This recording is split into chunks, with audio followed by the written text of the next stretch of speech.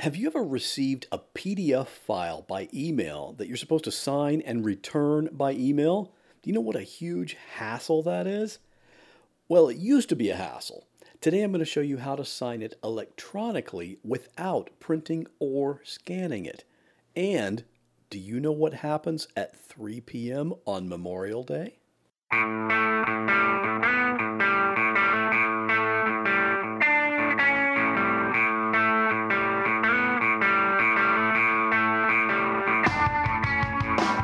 Welcome to another episode of The Computer Tutor. Tips, tricks, and advice from a computer pro without all the tech talk. And now, here is your computer tutor, Scott Johnson. Good Monday morning to you, my friend. This is Scott Johnson, and you're listening to the Computer Tutor Podcast. This is the podcast where I like to talk about all the cool things you can do with your computer. But, I don't use all that geeky technical language because nobody wants to hear that.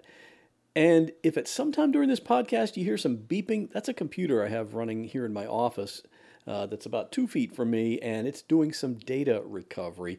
The program just beeps sometimes. There's nothing I can do to stop it, so just letting you know.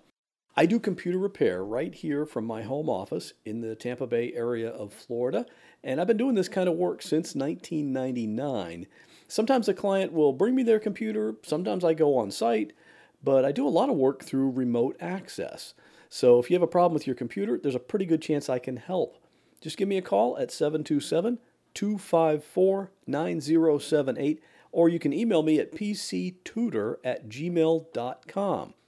And I haven't asked you to do this in quite a long time, so I'm asking today, would you go to iTunes and give my podcast a review or a rating? I really would appreciate it.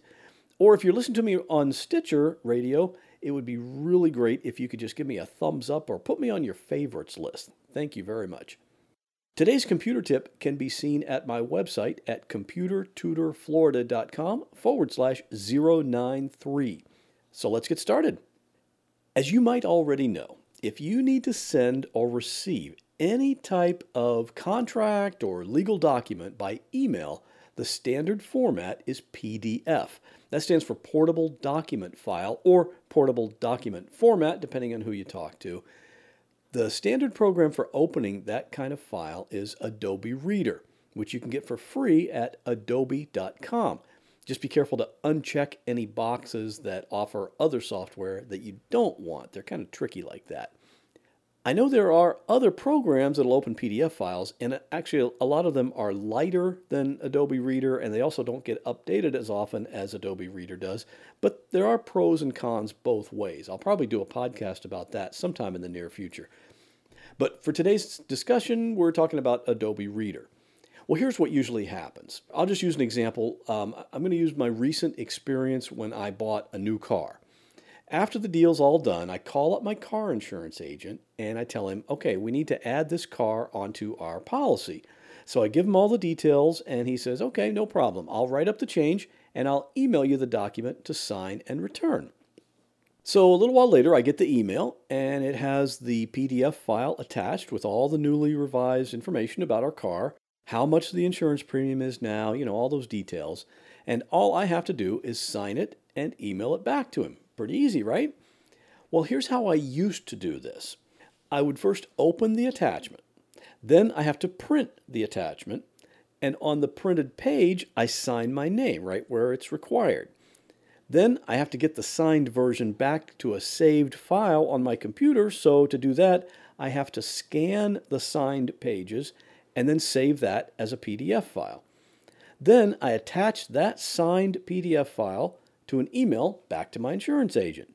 Then, of course, I shred the papers that I just printed.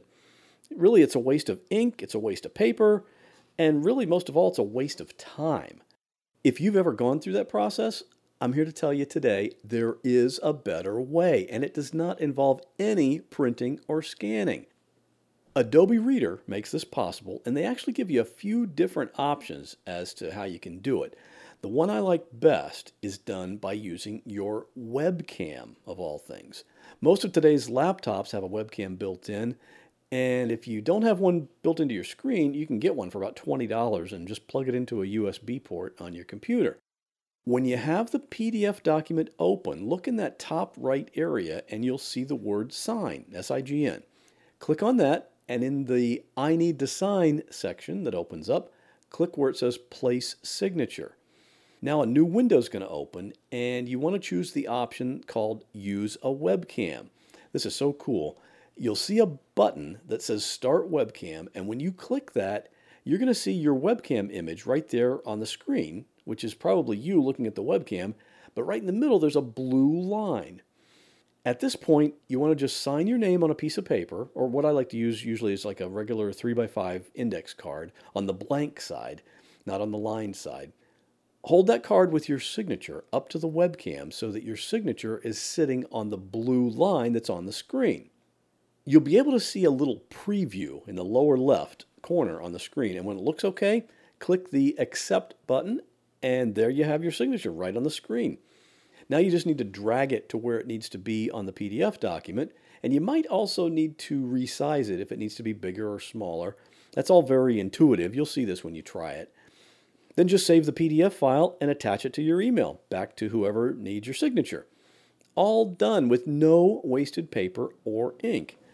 Now, you might have noticed early in the process, if you go through this, that there are a few other options rather than using your webcam. You could have just typed your name, and the computer would then change it to kind of a cursive font, and you could use that as your signature. But the problem with that is that it's pretty obvious to anybody that sees it that it's not really your signature. It's just a computer-generated one. Even though it's a font that looks like handwriting, it might not work for a legal document. Another option is to actually sign a piece of paper and then scan your signature and save it as an image on the computer. You could do that, and really you only need to do that once since it would be saved on your computer and you could use it for other documents in the future.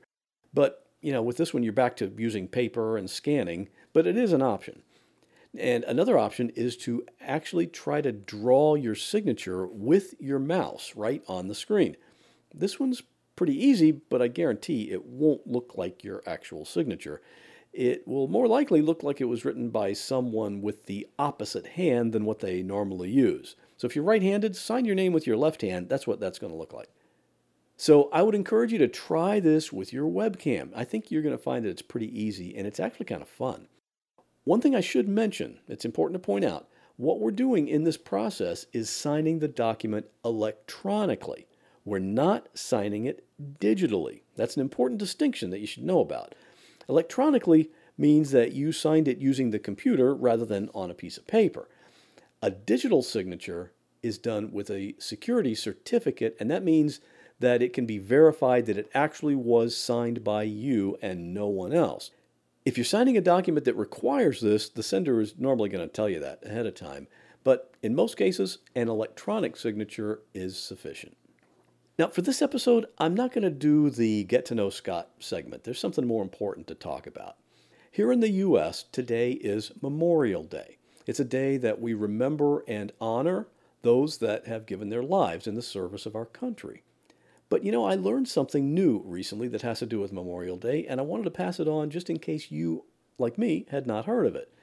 Back in 1996, there was an organization in Washington, D.C. that took a survey of young children. They were visiting the nation's capital, and they asked these children just one question. They asked, why do you think there's a holiday on Memorial Day?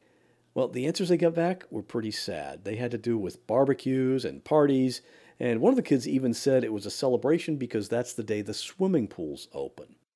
So this group came up with the idea of what's called a National Moment of Remembrance to remind us about the real meaning of the holiday, and so that future generations will know as well.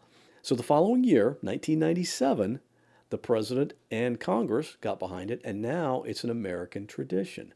The National Moment of Remembrance happens at 3 p.m., and it's 3 p.m. local time, wherever you happen to live in the U.S., and wherever you are, you just stay silent for 1 minute and think about the men and women who have died so that we might have freedom. So if you live here in America, that's something you should do today. See you next Monday morning. Well, that wraps up this episode of the Computer Tutor Podcast. I hope you enjoyed it.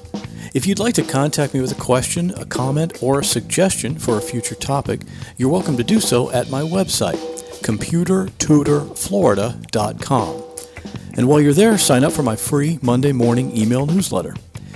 If you have a computer problem, give me a call at 727-254-9078. In many cases, I can take care of a problem remotely, so it doesn't matter if you're here in Florida, up in Maine, or way out in California. I'd love to help. Thanks again for listening, and have a great week. God bless.